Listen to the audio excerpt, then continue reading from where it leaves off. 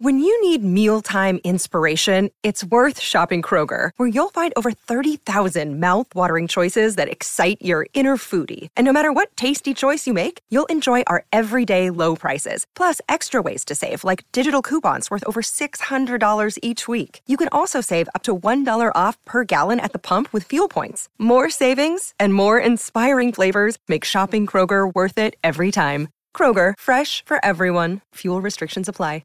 With threats to our nation waiting around every corner, adaptability is more important than ever. When conditions change without notice, quick strategic thinking is crucial. And with obstacles consistently impending, determination is essential in overcoming them. It's this willingness, decisiveness, and resilience that sets Marines apart. With our fighting spirit, we don't just fight battles, we win them. Marines are the constant our nation counts on to fight the unknown. And through adaptable problem solving, we do just that. Learn more at marines.com. Another day is here, and you're ready for it. What to wear? Check. Breakfast, lunch, and dinner? Check. Planning for what's next and how to save for it? That's where Bank of America can help.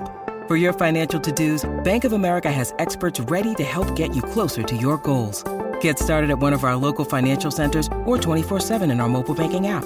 Find a location near you at bankofamerica.com/talktous. What would you like the power to do? Mobile banking requires downloading the app and is only available for select devices. Message and data rates may apply. Bank of America N.A., member FDIC.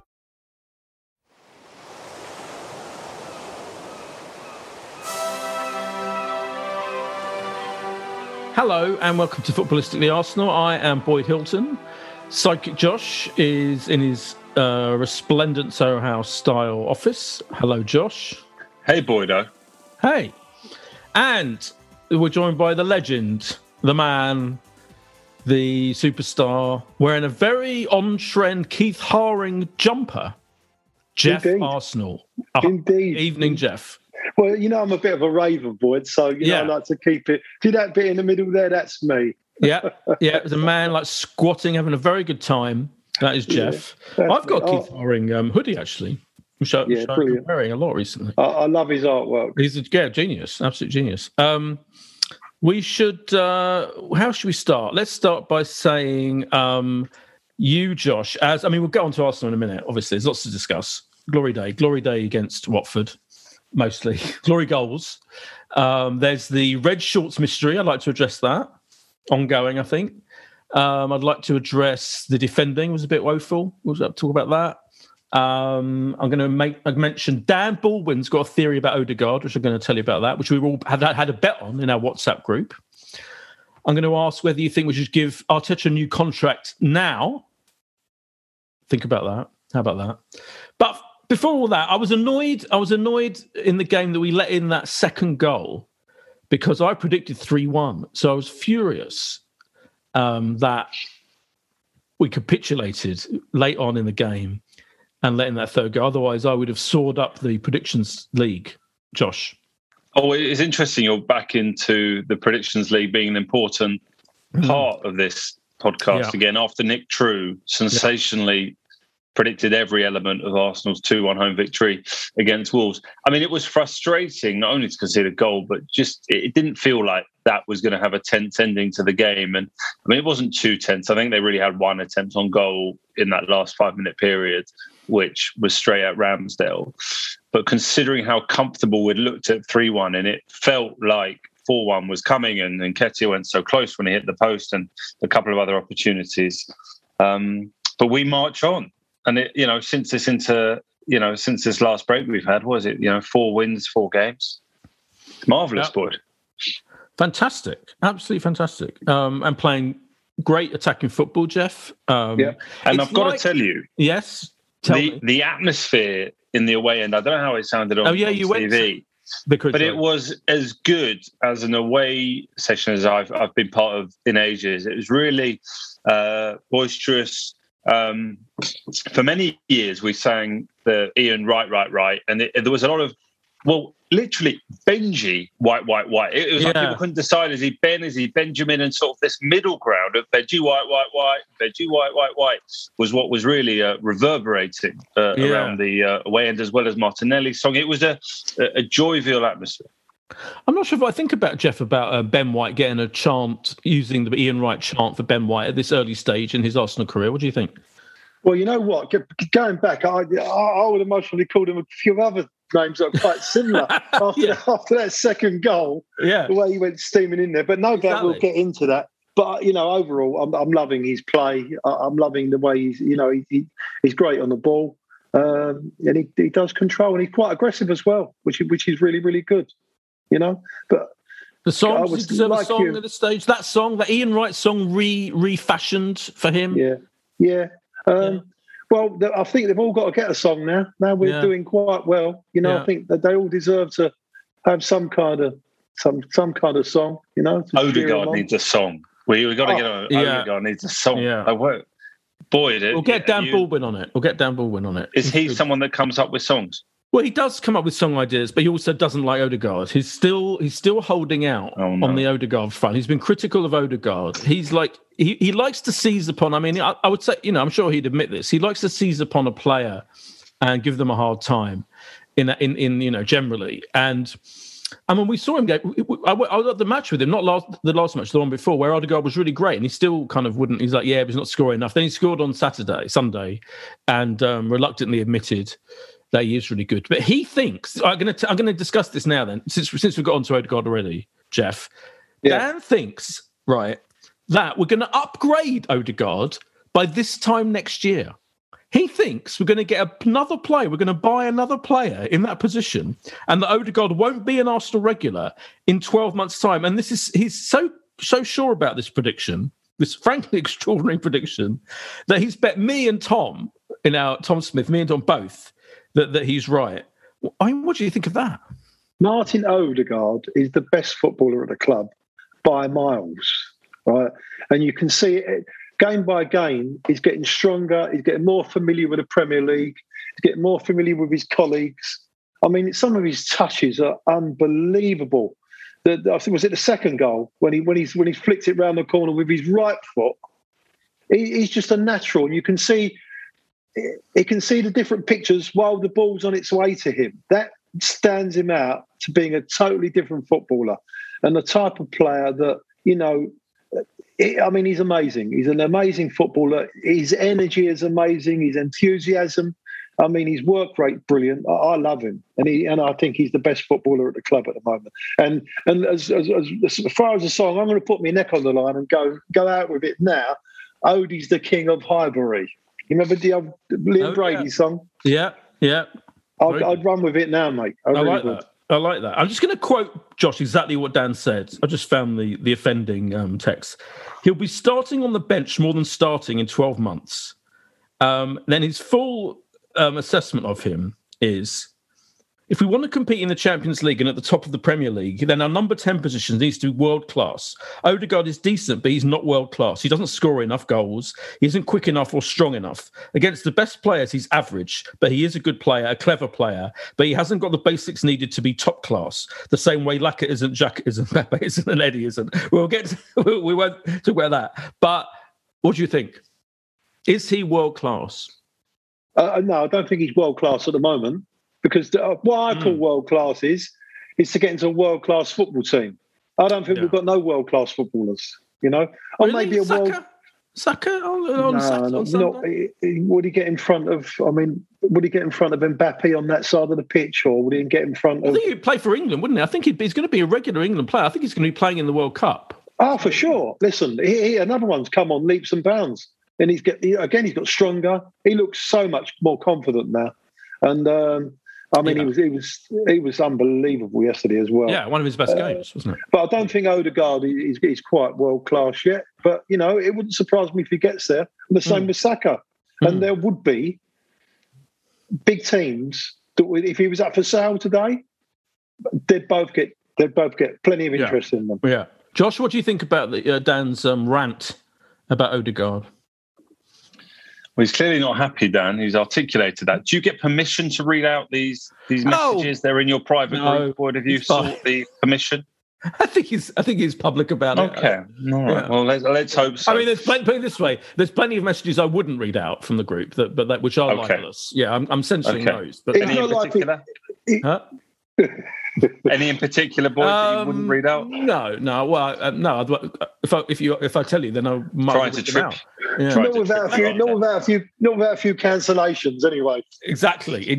Well, look, you've got to say, Odegaard has possibly been the success story of the season. Possibly, I mean, I'd still, bow that Saka is probably our most influential player, certainly the one you turn to and expect a bit of magic from. But if you think back towards the end of last season and, will he be with us next season? There was certainly an amount of, disagreement within the fan base, how important that was to try and keep him at the football club. And here we are 7-8 months later, and 34 million is in today's market looking like fairly good business, and he looks like he's going from strength to strength. And the relationship on the pitch that he seems to have with Saka is absolutely crucial to everything that's good about Arsenal at the moment. And he is also always showing. It looks like he's always showing for the ball. Whether that's coming off at one of the fullbacks. He wants to be involved. Busy, doesn't go hiding. He takes responsibility, and has found a way to make himself indispensable to this team in a way that wasn't necessarily the case earlier in the season. It sort of feels was it sort of, I guess, maybe three months ago, November, December, his influence has become greater ever since there. So I'm probably more in the Jeff camp than the Dan, but possibly slightly in between the two. Yeah, I think he's got a point about the lack of goals, and I think, when you compare him to, Kevin De Bruyne or something, in fact, if you watch the Kevin De Bruyne's performance for City yesterday was, another classic from him. And if you think about other players in that position in other clubs, they do produce more goals. But I feel like the fact he scored a really good goal against Watford.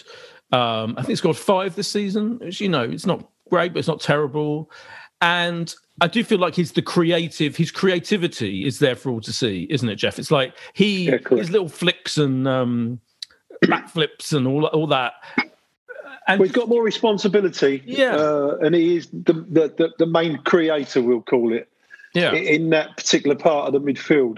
Down that right-hand side, like you say, fair play to him, even Cedric has stepped up to the bait a little bit better down that right-hand side with Odegaard and Saka. The left-hand side I'm a little bit more concerned about, to be perfectly honest with you, but he has got a little bit more responsibility to create rather than score goals. But if he gets a few more players around him, or they're a little bit better, or that mature, like they're all maturing at the moment together, and they learn a lot more about each other, I think he will. He'll be let off the leash, and he might get a few more goals. Yeah, I would have to agree with that, and I think we will see a better return on the goal side, like in the last sort of dozen 13 games that we've got than perhaps we've seen pro rata earlier in the season. I just think also, we have to respect, Norwegian captain at the age he is, and obviously there was such hype around him as a young player and a huge move to Real Madrid, but to sort of become international captain in your early 20s. But okay, not one of the outstanding football forces in Europe, in Norway, but certainly not a national team to be discarded. It shows something about him. And Lacazette's, we talked about his likely impending departure. Boy, do you disagree and bet everyone you could about 500 quid that he's going to stay. But Odegaard has to be, possibly in with the reckoning. Doesn't he have a potential armband? I think I think he's favourite to be captain. Oh, 100%. Yeah, definitely. Because I think Arteta loves him. I think he is. You can visually see his leadership qualities on the pitch. He is geeing people up a lot and kind of telling people where to go, and he just feels the captainy already to me. So yeah, captainy. Yeah, it's like captain. It's a technical term. Yeah. So he must have been some player, obviously at a younger level, to get picked up by someone like Real Madrid, with a side that they had back in those days. I mean, they had all the Galacticos and everything else, and top player. He must have been. So he knows the feeling, what it's like to be, to have a good time at a younger age in a top football team. So if he can carry that on now and play more for Arsenal, I mean, I think he's made a vast improvement, and I think he will. It will become that top player. Yeah, I think I agree. I think he's. I really admire him, and I think he'll be. The bargain. He's absolute bargain. What was it? 34 million. I mean, that. Even if Dan has a point about, we all agree to score more goals. He is. He's quite a kind of slight figure in some ways. I know what he means about that, but. Absolute bargain, 34 million. And we needed that. We desperately needed creativity, didn't we? Do you remember, like a year ago? Compare how we're playing now. Compare how we're playing now to like a few months ago, in fact, really. And it's astonishing the level of. He's just managed to, Arteta, and I'm going to throw myself on the mercy of our listeners and of Josh and of you and of everyone. And I'm going to say that I feel now, that I think I was wrong about Arteta in a couple of key ways. First of all, I didn't think he had it in him. I didn't think he had it in him to get a kind of real, proper attacking quality football team together in this short period of time.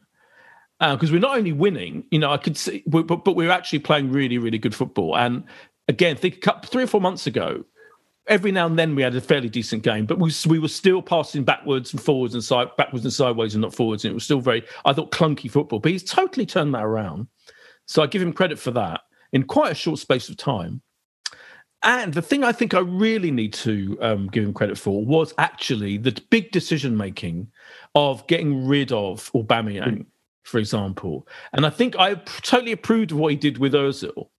And I totally approved of getting, he made mistakes in some of the older players that we bought, Williams and all of that. But we did get rid of them. But the Aubameyang thing this season, I thought it was misguided because I could just see, and maybe still in the end of the season we've got, maybe Lacazette will get injured and maybe we'll stop scoring goals. But at the moment we're scoring goals freely without Lacazette scoring any. So all the other young creative players are doing brilliantly and showing they can score goals. And we just look better, don't we, without Aubameyang? And Aubameyang's doing well for Barcelona anyway, so he's happy. We're happy. I think the mood in the dressing room is clearly more together now, or that that you can see the way they celebrate goals and the way they talk to each other and all of that. I just feel that and I was worried about that decision. I thought that was going too far. I thought his treatment of Aubameyang was unfair. Now I think actually the bigger picture is that he's stamped his authority, to use that awful cliche, on this team and this club in a way that other young managers fail to do. Like Man United guy, even, I can think of loads of decent young, Frank Lampard, when he was managing Chelsea. I think he's doing a really good job of coming across as a very charismatic, forceful, do it my way. And I think it's working. I think it's really working. Yeah, 100%. And you know what? Like I said before, we the club needed a culture change. Yeah. It got very soft under Wenger.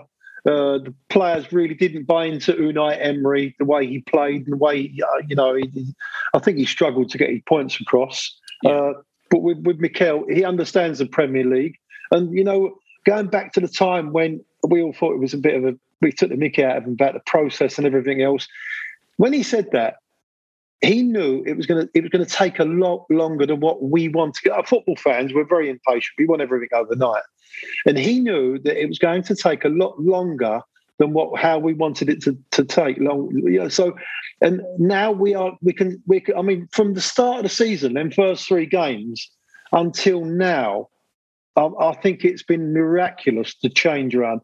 To think about us being in the top 4 this time of the year, after those first 3 games, well, I would have thought you're off your head, you're crazy. Even after a half a dozen games, and the way we were playing, but the way the process has slowly moved on, and we've got better and better and better. I think he's done a great job at the moment. Mm. Yeah, he has. Yeah, and I think almost whatever happens, we're now favourites for the top four. We keep consolidating that. We keep winning. On Sky Sports had a chat after the Man City game yesterday. Brilliant. Roy Keane, Gary Neville, Micah Richards, your mate, Josh, Jamie Redknapp. What a debate that was. Just the whole. Did you watch it, Jeff? No, I never. No, it was so funny. I mean, because first of all, Roy Keane was so devastated about Man United being absolutely shit. Yes. But Boyd, even before the game, you were getting Piers Morgan retweeting you with your boy band analogies of how they walked out, the five of them. Well, they did this. It was a magical day for Sky Sports. Yeah, they did this whole in the build-up, Jeff. They did this whole walk and talk, lavish walk and talk. Dave Thingy, what's his name? The presenter, Dave. Jones. Dave Jones. Dave Jones suddenly went. They're having a chat on the pitch at Man City, and he goes, "Let's have a walk round." And they literally glided together, the five of them, onto the pitch. And the camera moved. But the funniest bit was, everyone was like, "They look like boy band, take that," or whatever. But then the punchline for the whole thing is they were walking in a line. And it was beautifully directed. It was fantastic. And then you saw the director, or the assistant director, or whatever, in shot, telling them to stop, and then he quickly ran out of the way. It was hysterical. It was absolutely hysterical. So yeah, I tweeted that, and it went quite viral. I might watch that back. You got to watch it back. Check out my. It was funny. My Twitter and the punditry afterwards. And the punditry afterwards, it was so fun. I mean, Roy Keane obviously is always great value, but he was fucking furious. Micah, being a Man City fan, ex-Man City player, etc., was riling him up anyway. And at one point, I thought Roy Keane was actually going to punch Micah Richards. I was quite scared for him. And Micah held his own, kept taking the piss out of him. Absolutely staunchly, brilliantly taking the piss, and Roy Keane was not happy. So my question to Josh was: Josh, working with Michael, did they make friends afterwards? Or did they all go out for dinner? They're absolutely the respect is there between them all. They really get on. I think it's difficult, isn't it? I mean, the emotion that they still have, being so close, I think, to respective clubs. Like, it's a long time since Roy Keane played for Man United. It's a long time since Gary Neville played for Man United, and a while since Micah played for Man City. But the passion for the clubs is still there, and I think it's nothing new, right? We've seen Roy kind of go on a similar, rant, if you want to call it a rant, after Man United performances, over the last couple of years. And I think it's genuine. It's just genuine emotion and frustration that he's seen this club decline to the level it is, and a desire to see it sort of, to see it return to the level it was, I guess, when him and Gary were playing. But there's the respect between all of them, and they all get on. Yeah. And I think once you're not on air, and I think you sort of calm down a little bit.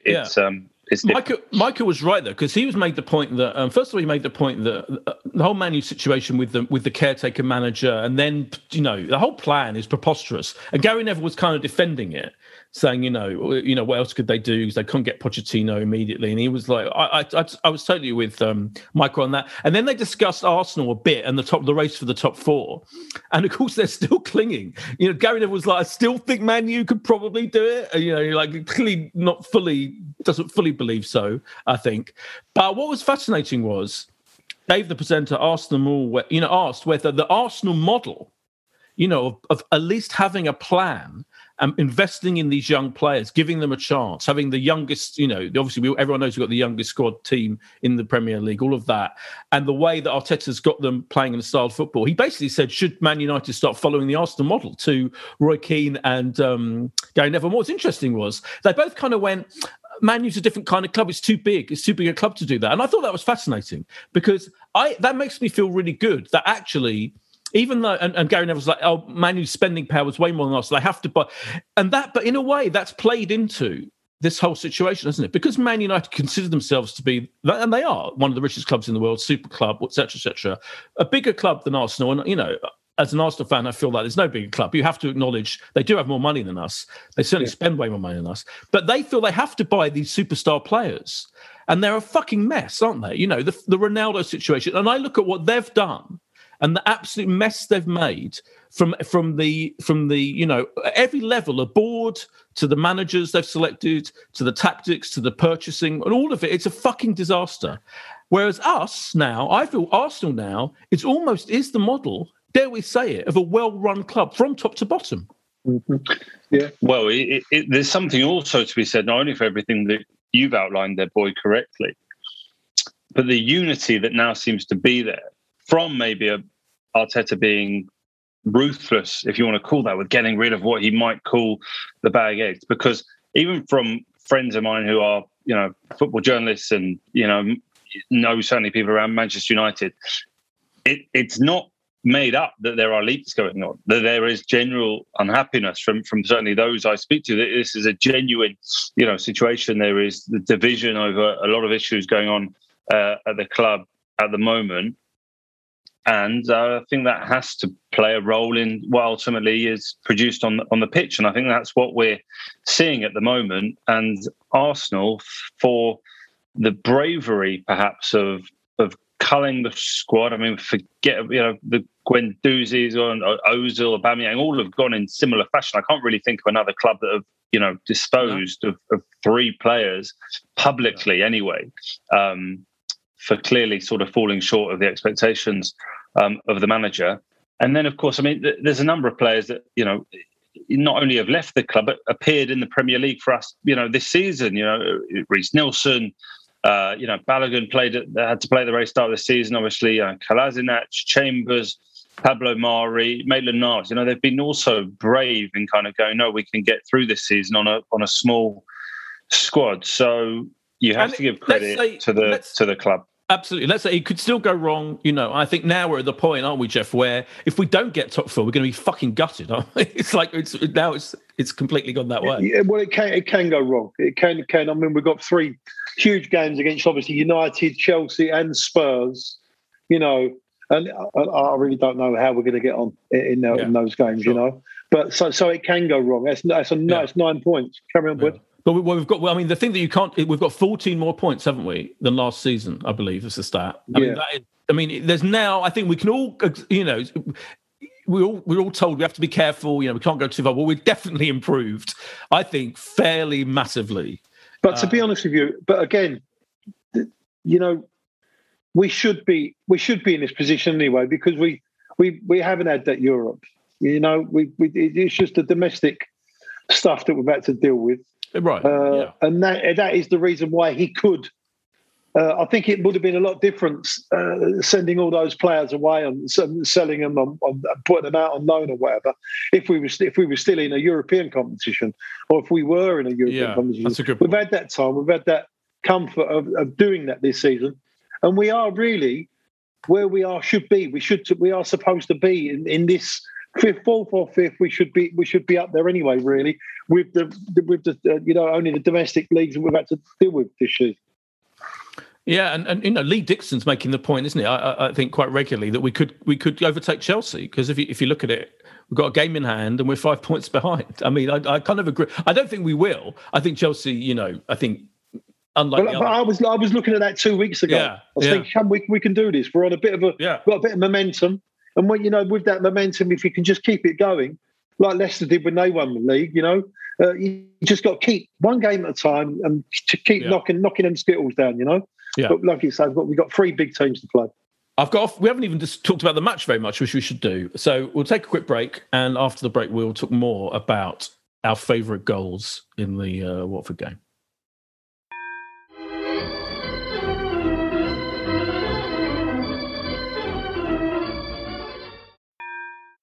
And we're back from the break. What was your favourite goal, Josh, of the three stonkers that we scored? Martinelli's. I mean, one, it was down at the end that we were as the away section, but I also think it was, just an outstanding goal. I mean, we sing Lacazette's song, don't we, about, he's our Frenchman number 9. Scoring goals is what he does best. We might have to change that for holding up the ball and laying it off is what he does best, because I'm not sure this season it is scoring goals that he does best, but his contribution has been outstanding. And the way that goal created itself. We have to give credit to Arteta for his cheeky way that he sort of got the game going. Came out of his technical area, and Cedric, to be fair, was very quick to get on his bike and see the opportunity. I loved the strike from Martinelli, the way it sort of curled away and went into the top corner. That was, my favourite goal. And at that point, you really felt like, it's just a matter of Arsenal racking up a few more goals. But, you see the tweets of saying, Wenger would have been proud of this, right? It did feel a little bit like that. It was exciting, incisive attacking play with a wonderful finish. The incredible thing, I agree with you. That goal, the Martinelli goal, was just extraordinary, wasn't it? I think the Arteta grabbing the ball and giving it to Xhaka moment, and Xhaka's quick thinking. The whole thing was almost like they'd done it on the training pitch. It was such a beautifully fast thinking. I think more from Xhaka, absolutely, like he knew that Arteta was going to give him the ball, and then he just and then about a split second later, the batting of an eyelid, we'd scored.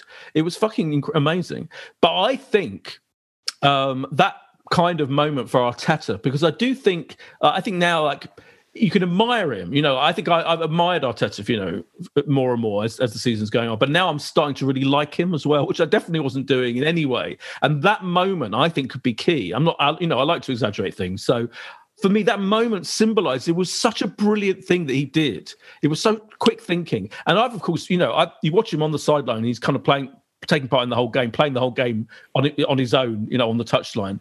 But that moment made all of that seem worthwhile because of the way he made that goal. Basically, he totally was responsible for creating that goal.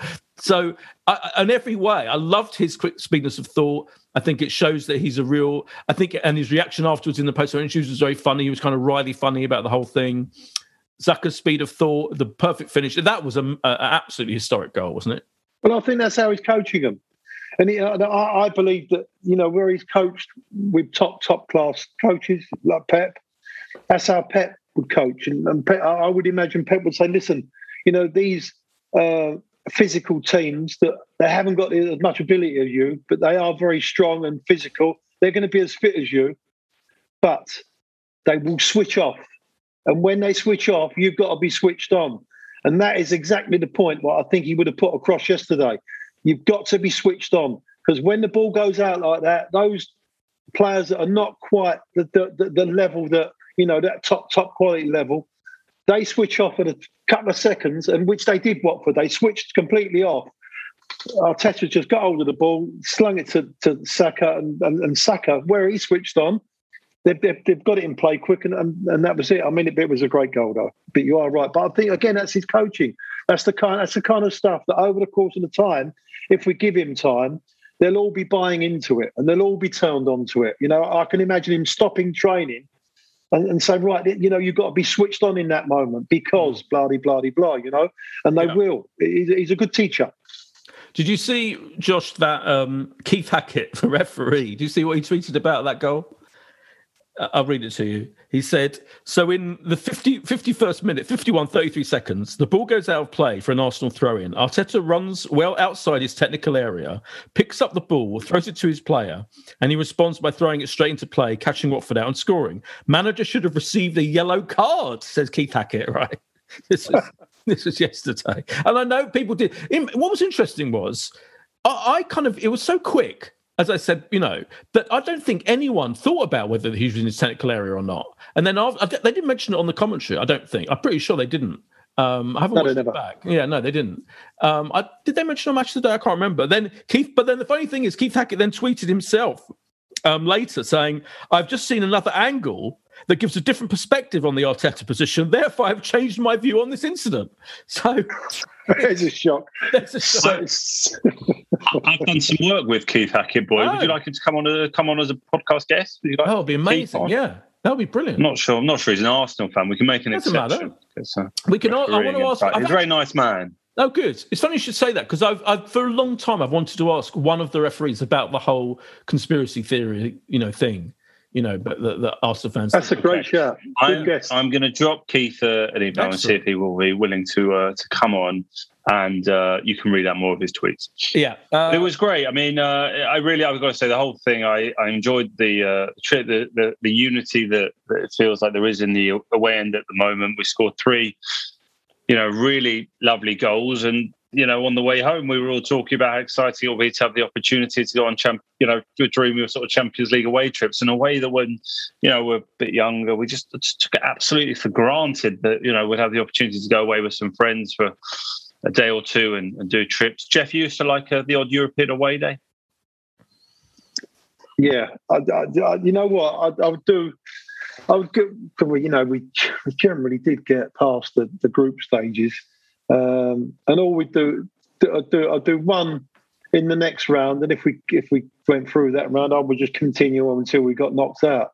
And that's what when people said, well, I don't mind getting knocked out of Europe. I even at the Emirates, I love them European nights. There's something different about them, and I love the European nights, and the away trips are fantastic. So. Hopefully we can get back into it. Hopefully we can get back in the Champions League. But when we get back in the Champions League, it's no good just going into it. You got to compete in it to a certain level. Well, we'll be getting through the group stage. This team's good enough to get through a Champions League group stage, I think. I mean, tough, but I think. Arteta's interesting. Hopefully it won't be another Bayern Munich, inevitability. But hey, we've got some games to worry about before that all happens.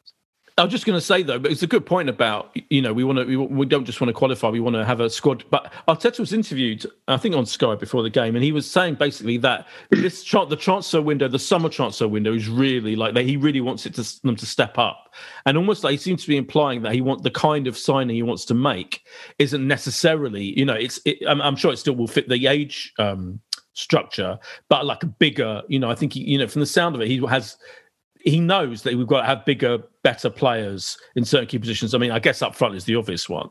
I mean, I know it's a ridiculous thing to say, but people have been going on about how Odegaard is friends with Erling Haaland, stuff like that. And I'm not in any way, I don't for a minute believe that we're going to buy Erling Haaland, but I'd like us to start thinking about that kind of level, at least, of player. Irrespective, we'll get Erling Haaland or not. I mean, if you look at our bench yesterday, it's quite clear that we do need to. We need an upgrade in a lot of the staff, a lot of the playing staff. We let a load of players go. A lot of internationals we would let go. We need to reboot again, and we've got to higher the ceiling again. You know. One thing about the game yesterday, which we should discuss. I mean, the goals were fantastic. Saka, one of his best games. Our only players played every single fucking league game. What a guy! What a man! But defensively, some issues. I think we should mention Tierney. I saw Alan Alger, for example. A couple of people on Twitter were saying, is Tierney that good? And Alan, in his classic Alan way, was like, I never said he was that good. He's always been flawed. And I think I know what he means, because I think defensively, I don't think he's the greatest defensively, is he? And there was a period where almost every attack, our only attacking option, it felt like, was Tierney bombing up on the left, getting to the byline and lobbing in a cross, which half the time the crosses weren't that great. They were, often, fast and powerful. So I feel like now, with so much more action happening on the right-hand side, particularly, and through the middle, because we're not relying on Tierney, as we used to, in the dark days, that he now feels more like he's just another one of our lovely young players that we really like. So I don't think I've changed my mind about him. I think he is what he is. I think he's a brilliant guy to have in the team. I don't think he's the best defensive player, fullback in the world, but I don't think it really matters either, because I think we've adapted the style of play, haven't we, to suit that. Jeff, you're on mute. I'm sorry about that. To be quite frank on Kieran Tierney, I don't think in an ideal world, Mikel Arteta team, I don't think he gets in the team. Wow. Really? Yeah, I do, honestly. I've got a problem with his fitness. I don't think he can go through a 60-game season without having a few breaks. I'm not even sure he's that. I know it's really, really harsh, maybe. No, but I'm not sure. Yeah, well, I'm not sure. I'm really not sure he's that good on the ball, technically. All right, he's okay. He's quite aggressive in his attacking when he puts his mind to it when he does go down that left hand side. But if he can't outpace somebody, and the higher level you go up, you'll come across very fast, better, technically right fullbacks, which is down on that side. So he won't be able to do that. And sometimes I do think he gets a little bit ill-confident himself. You see it sometimes where he'll just turn inside like we used to do before. And you're right what you said, Boyd. You know, he was like one of our superstars maybe a year ago, but maybe the ceiling was lower then. Yeah, we didn't have we wasn't playing like we are now. We didn't have the type of players. We wasn't playing that type of way. And that's all we was grabbing onto. And he was brilliant at the time, you know, and he was the shining light. But I think, unfortunately, we might be overtaking him now. And I think, I'd love him. I do love him. I think he's brilliant. He's brilliant. But I do think that, you know, if we want to go where we really, really want to go, I think we need something better than that. Wow. Interesting. I think we're fine. I think he's fine. I don't think we need to get rid of him or anything, but I think it's good that there's competition in that role, you know, to some extent. But I do think it's fine. Josh, what do you think? Yeah, I'm probably not quite as critical as Jeff has just been there with Kieran. I felt that it was an interesting scenario earlier in the season when Tavares had come into the team, and I think the assumption from many was that Kieran Tierney would immediately be restored to the team, and possibly the fact that he wasn't gives just a little insight into what Arteta feels on him. But then again, as soon as he did get his opportunity back in the team after, 4 or 5 games, I think, of being on the bench, he is stuck with him, and I think rightly so. Look, I don't think it's the first area, of concern necessarily right now. I think we'll strengthen up top first and foremost. I am a fan enough of Kieran Tierney to think that he warrants a place in an Arsenal team that can come forth. And I'm probably a bit more pro, and his attitude is exceptional, and I think probably one of the most popular. Yeah, I think maybe he was put off by the red shorts because we know he likes the black pants and white shorts. He surely. Have you got an answer as to why we did this? No, I've spent. I mean, I have been working today in my 3 different jobs I've got. Working on 3 different magazines, and I've been, watching stuff for work. Show off. Yeah. Oh, by the way, do you know what I must mention? There's this documentary that our friends at Fuller 73 have made. Do you know about this? They made the documentary about the Super League, which is going to be. Yeah, but the premiere is bang in the middle of Arsenal Liverpool, isn't it? Oh well, I've seen. I've been watching it already. I've got access to it already. So. Oh, I see. No, I saw the premiere is at the Finsbury Park. Oh well, I've been pitch house during Arsenal Liverpool, which is a bit of a shame. That's ridiculous. It's going to be on 21st of March on Sky now. It's really fascinating. I've watched about half of it already, and it's so interesting. Yeah, it's brilliant. It's just the whole, just reminding you of how insane that period was when, it suddenly was announced that there was going to be a Super League and then it disappeared about 3 days later. Yes, Josh? I believe our friend Tim Payton is a contributor. Tim Payton is in it, correct? Tim Payton of this very parish and of Arsenal Supporters Trust is in it. And Nikki Bandini, who's a very good football writer, she's in it. And various other... but also they've got president of La Liga and UEFA, and they've got big people in it. Anyway, Big hitters. It's fascinating. So that's the side point. What was I saying? Oh, yeah, my jobs. Today, I have very busy, lots of things to do. But I tried to ask as many people as I could what the fuck was going on with the red shorts. No one knows. It's the Arsenal mystery of our time, Jeff. Is it? I think it's maybe only the 3rd time we've worn red shorts. Yeah, I think there was one a couple of seasons ago, and then one 100 years back or something, I'm not sure, but it was bizarre. Someone said it really threw me at the game because I got in just before kick-off and was sort of looking at it and I was like, something's not right. I couldn't put my finger on it. I couldn't quite work it out straight away. It took a minute for me for us all to sort of query why we're doing it, and then immediately went on Twitter, assuming I'd immediately find out the answer, and Twitter was no help. It's an absolute mystery. In the club, loads of people tweeting the club asking. They're absolutely ignoring it, completely ignoring it officially. It's so we don't know. Yeah. Do you think there's a reason? We don't know. I think. Do you think it's like a campaign? Like we're going to find out? Do you know it was like a? First of all, the other thing is something.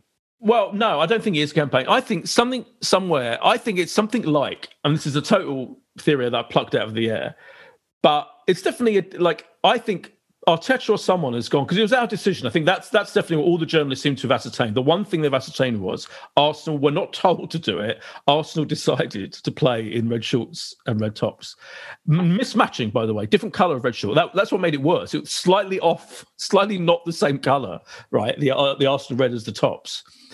And I think it was something to do with Arteta might have just gone, why don't we try this, to make us stand out more, or something like that. So, do you remember back in the day there was when I think Man U played Southampton and Ferguson complained about the grey? Yeah, I think it's something like that Arteta just thought, he's just came up with it, came up with the idea. Someone needs to ask him.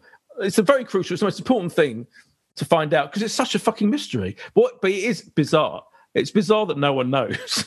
Well, I hope he does perform like that all the time when he doesn't leave any stone unturned. Right? Yeah, it seems like a no stone unturned kind of guy, doesn't he? Now, he must have approved it. That's definite, right? So if it was Arsenal's decision, Arteta must have gone, yeah, we'll play in red shorts. Why the fuck did it happen? I looked to see if you could buy these red shorts on the Arsenal website, but it just said sold out anywhere I could find them. They're sold out now, yeah, of course. Mm-hmm. Yeah, that was most probably it. It was a marketing tool. I don't know if it was. I think maybe. No, definitely not. It's true. No, all right, yeah. It was unusual. Very, very unusual. I wanted to mention some stats. There are some interesting stats. So Lacazette, I wanted to mention Lacazette. Yeah, we've got to get to prediction soon. But Lacazette, we know about his goal scoring, and you're right about the chant, Josh. Have you seen the stat, though? Lacazette is the first Arsenal player to provide as many as 7 assists across a 9-game period since Ozil in January 2016. Since the West Ham game in December, Lacazette has provided more assists in the Premier League than any other player. So it's not just that he's doing well, without scoring. It's actually linking up these fucking young guys he's got around him brilliantly. He's doing that job to such an extent. He's undroppable, really. So it's kind of... Well, there's no alternative, really. I mean, there's no serious alternative. Eddie's come on. Yeah, Eddie or Martinelli up front. There's no real... I know. But it's not the situation where you just say... I going back years, I remember people saying this about Giroud, he doesn't score many goals, but all the other work he does. And I always thought, oh, really? But now we're watching Lacazette, I think it really is palpably true that how he's playing right now is just fantastic without fucking scoring. And he looked angry. Talking of Giroud, did you see Giroud's big goal yesterday? No, I missed that. Yeah, he scored the only goal as Milan won at Napoli for a massive win to send AC Milan top. So he's still doing the business, Olivier. Good for him. Amazing. The old French lamppost, yeah? Yeah, the lamppost. Yeah, absolutely. But you're right. I mean, back to Lacazette, it is so impressive. He's comfortably our top assister in the Premier League. This season. And much as we don't really have a striker that's scoring goals at the moment, I think there was a really good piece in the Athletic today. I don't know if you had an opportunity to read it, boy, but it was loads of statistical analysis on our season so far, and it was talking about the XG of Arsenal and how really it's increased since November, or certainly since Aubameyang's last game. I think they were comparing it to our XG has gone up noticeably, and Lacazette's build-up and contributions has been a huge part of that. So, we've stumbled or found ourselves in a situation where, touch wood, we don't have too many injuries. I think yesterday you'd say sort of Tommy Aster was out, obviously Smith Rowe as well, but very few injuries. A lot of players, players coming into form who have improved under Arteta this season, and so the question I think is, it will. You go on. So Jeff, the question is, Josh, for you boys, what do you do at the end of the season? You got Lacazette that's out of contract. How do you run with it? Keep him. Give him another year. Definitely. 100%.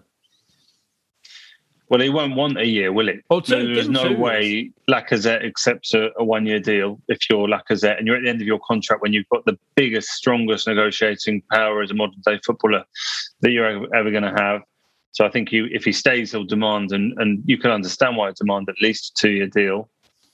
My instinct is if the deal is, as I said last week, if the deal is not done at this point, I don't think it gets done. But 20 quid, Boyd, that you said last week that we had on it. So we'll see. What do you think, Jeff? You'd like to see him stay or not? Oh, definitely, yeah. I definitely like. I think that elder statesman. I think he took it upon himself. I'd offer him the captaincy.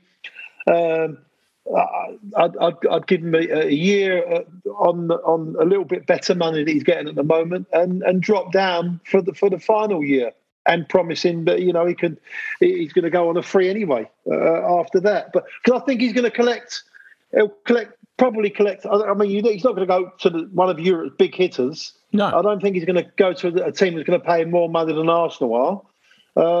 So he's going to collect more money next year from Arsenal, maybe twice as much than he would do from somewhere else. I think he could buy into it. I really do.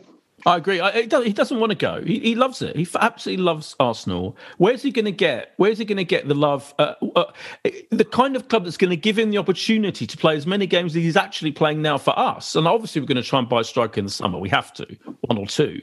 But I guarantee he'll get chances. If we're back in Europe, then we're going to need him as much as we need him now. So I just don't see it. And in fact, people forget. I always say this. People have been assuming he's going to leave every summer for about the last 5 years. Yeah. He never has. And I know this feels like the moment, but equally, Arteta loves him. The team, the squad loves him. He loves Arsenal. I think he'll stay.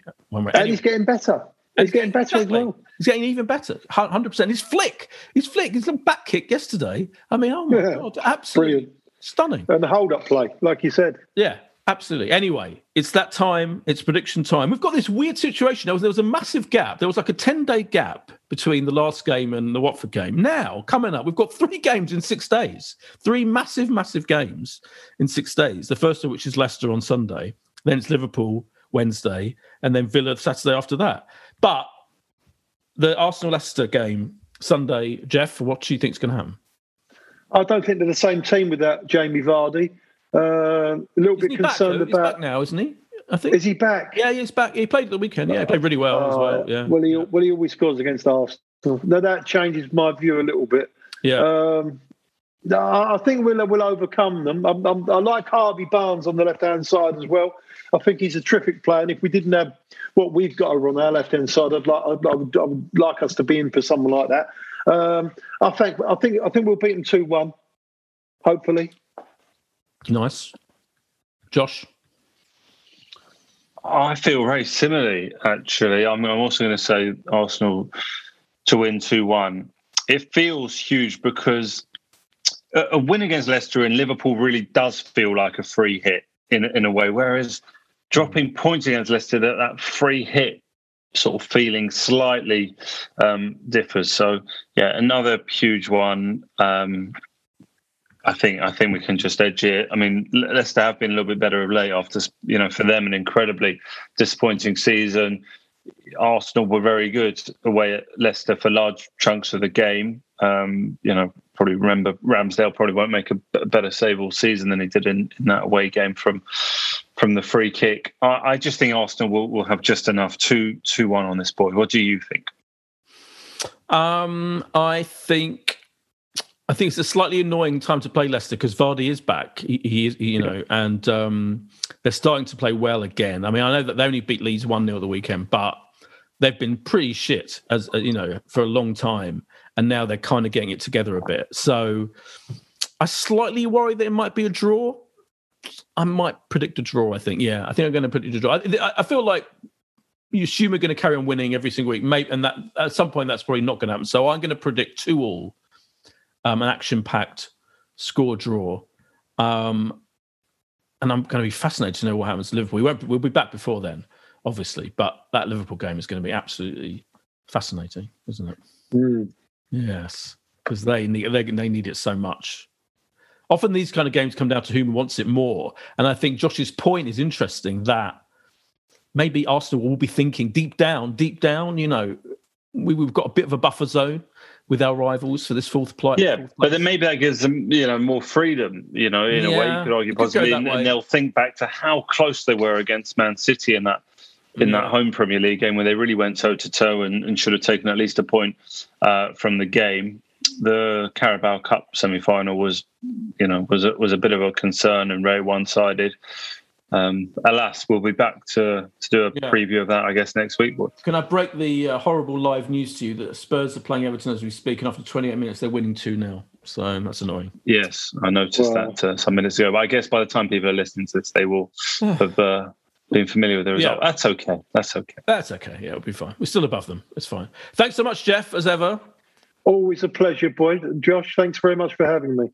Absolute joy. Great to see you, Jeff. Yeah. We'll be back next week. Bye. If you want to advertise on or sponsor this show, check us out at playbackmedia.co.uk. Sports Social Podcast Network. It's time for today's Lucky Land horoscope with Victoria Cash. Life's gotten mundane, so shake up the daily routine and be adventurous with a trip to Lucky Land. You know what they say. Your chance to win starts with a spin. So go to LuckyLandSlots.com to play over 100 social casino-style games for free for your chance to redeem some serious prizes. Get lucky today at LuckyLandSlots.com. Available to players in the U.S., excluding Washington and Michigan. No purchase necessary. VGW Group. Void where prohibited by law. 18+. Terms and conditions apply.